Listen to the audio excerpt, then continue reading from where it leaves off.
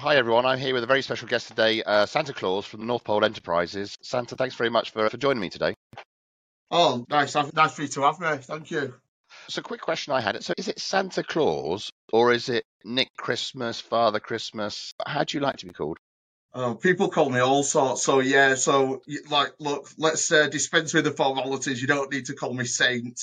Nick's fine. Santa Claus, or that fat fella that jumps down my chimney on Christmas. Anything you like, Chris. Anything you like. So Nick, let's just start there. So obviously, it's a really busy time of year for North Pole Enterprises at the moment. You've got the run up to the festive season, and I imagine like volumes are up. What kind of themes are you seeing in the factory and really amongst your clients, I suppose?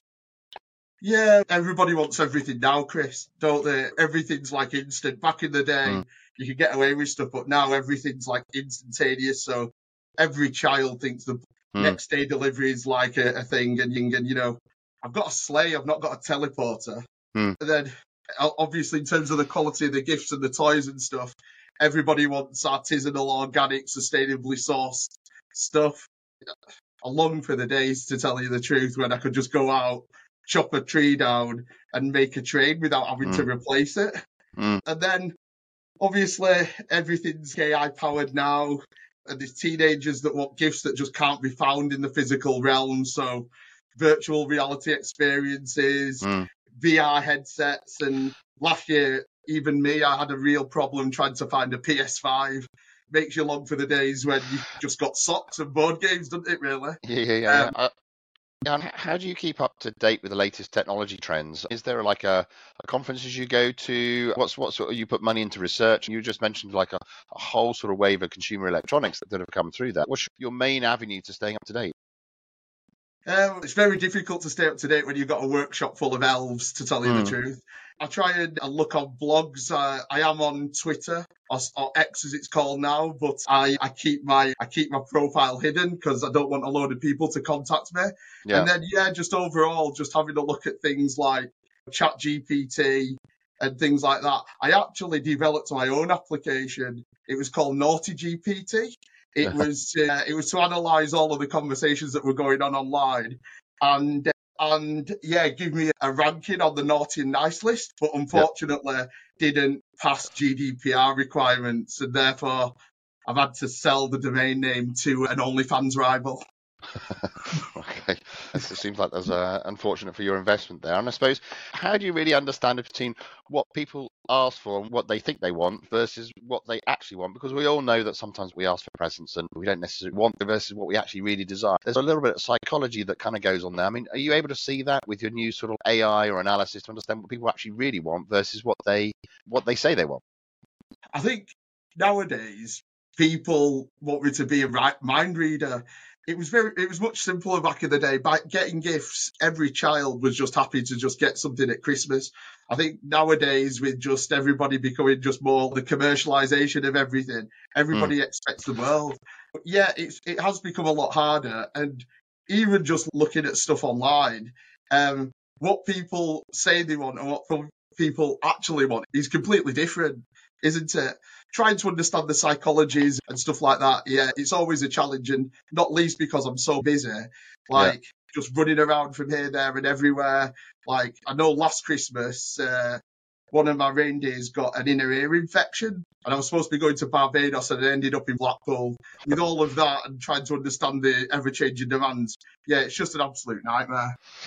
And you talk about volume there and being busy. It does seem like it's a very sort of seasonal kind of business, very busy over the end of the year. How do you manage from a capacity point of view? Are you producing sort of at volume throughout the whole of the year and then spike towards the end of the year, or do you even have things like furlough schemes for the elves? Have you ever tried working with elves, Chris? No, I haven't. No. They're particularly good at some things, but they're particularly bad at other things. And one is organising the time. Yeah. So what we try and do is, over the course of the year, we try and build toys and things like that just to satisfy the demand, obviously, as we get into peak. The issue is that using kind of traditional methods that we've got around workforce planning and things, typically, like every single elf that I've got on my workshop right now tries to book off Christmas.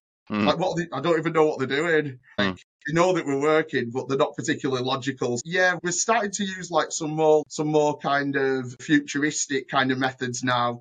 We're using AI to optimize demand throughout the year and trying to ease it off, because elves are very, very energetic, but they do get tired.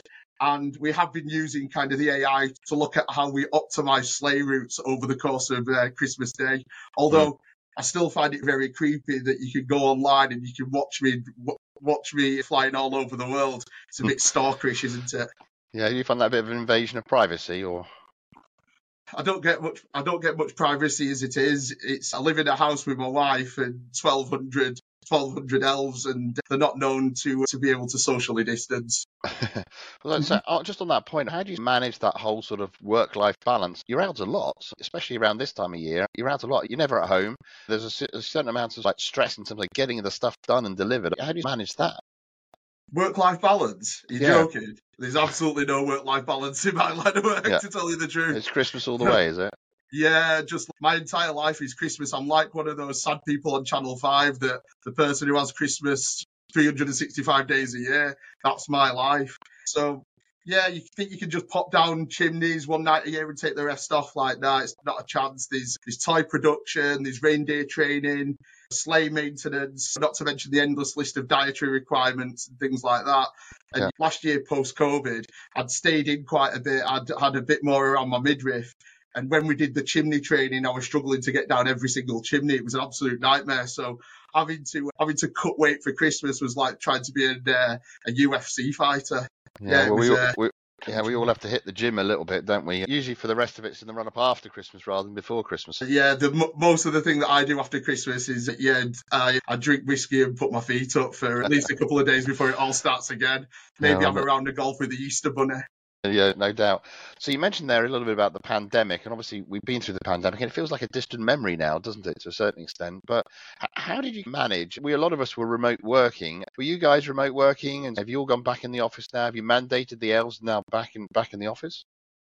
It's quite interesting around that type of thing. Look, we never left the office. We were always in the office. I think the fortunate thing is, me being a higher entity and the elves are immune, being a fictional being, they're immune to human viruses. So I think that was quite lucky. We did try and introduce social distancing into the workshops. It was absolutely possible. Like, elves are very social creatures and they were just all over each other. They were always chatting and being social and stuff. To be honest with you, it's nice for a time, and I know Christmas is nice, but spending 365 days of your life with elves jumping all over you, it can be quite wearing. But they are very cheap labour. Very good. I mean, it seems like things are getting back to normal a little bit. You talked a little bit about the amount of travel that you do over the festive period. There's so much focus on ESG, certainly, and there's an environmental element. How do you justify, to ask a bit of a pointed question, going around the world in a single day just under ESG, and how does it affect your ESG reporting? That's the big thing that's hanging over me at the moment. Look, reindeers are very ecologically friendly. They run on like a low methane diet now, less beans, more carrots. The sleigh is powered by Christmas spirit, not fossil fuels, so it's zero emissions. So I am trying to do my bit as much as I can. Fantastic. And I suppose just going back to feedback, what do you think the scope is for using AI to give feedback to your elves? I mean, are you starting to investigate some of that?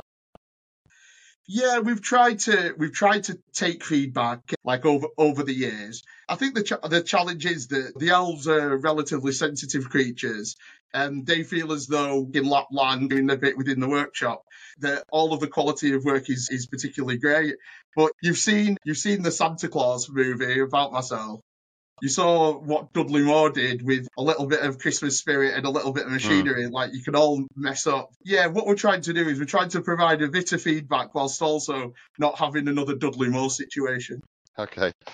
And so thanks very much. What do you think is going to happen in the next sort of 5 years? If you look at the future of Christmas, you look at the future of this sort of the festive season, you look at the future of North Pole Inc. Where do you think we're going? What are the trends? I don't know. If I could predict everything, then I probably wouldn't be here. I'd be on a beach like as a lottery winner rather than being like a jumped up Deliveroo driver, really. But I'll give it a go. I expect that kids' wish lists will be even more complicated with more demands, things like personal robots and trips to Mars and pet unicorns and all this type of nonsense. Gonna have to get Mrs. Claus to enroll in some advanced engineering and genetics courses, I think.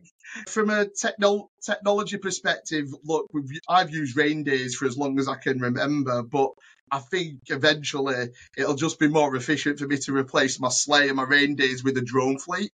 Get a few drones, stick a red nose on the front, get my face on the back, and get them dropping the stuff down the chimneys. I think that's probably the way it'll go. And then, look, I think the final thing is I'd just like to see a little bit more kindness and understanding in the world. There's been a lot of fighting around now, and I don't personally have that many sacks of coals. More milk and cookies left out, less fighting, and maybe a few carrots for the rain day. Yeah. So thanks very much. I really appreciate making the time. So I know it's a super busy time for you. Very much echo your sentiments there at the end of the call. And I wish you a very Merry Christmas. Merry Christmas to you, Chris, and to everybody.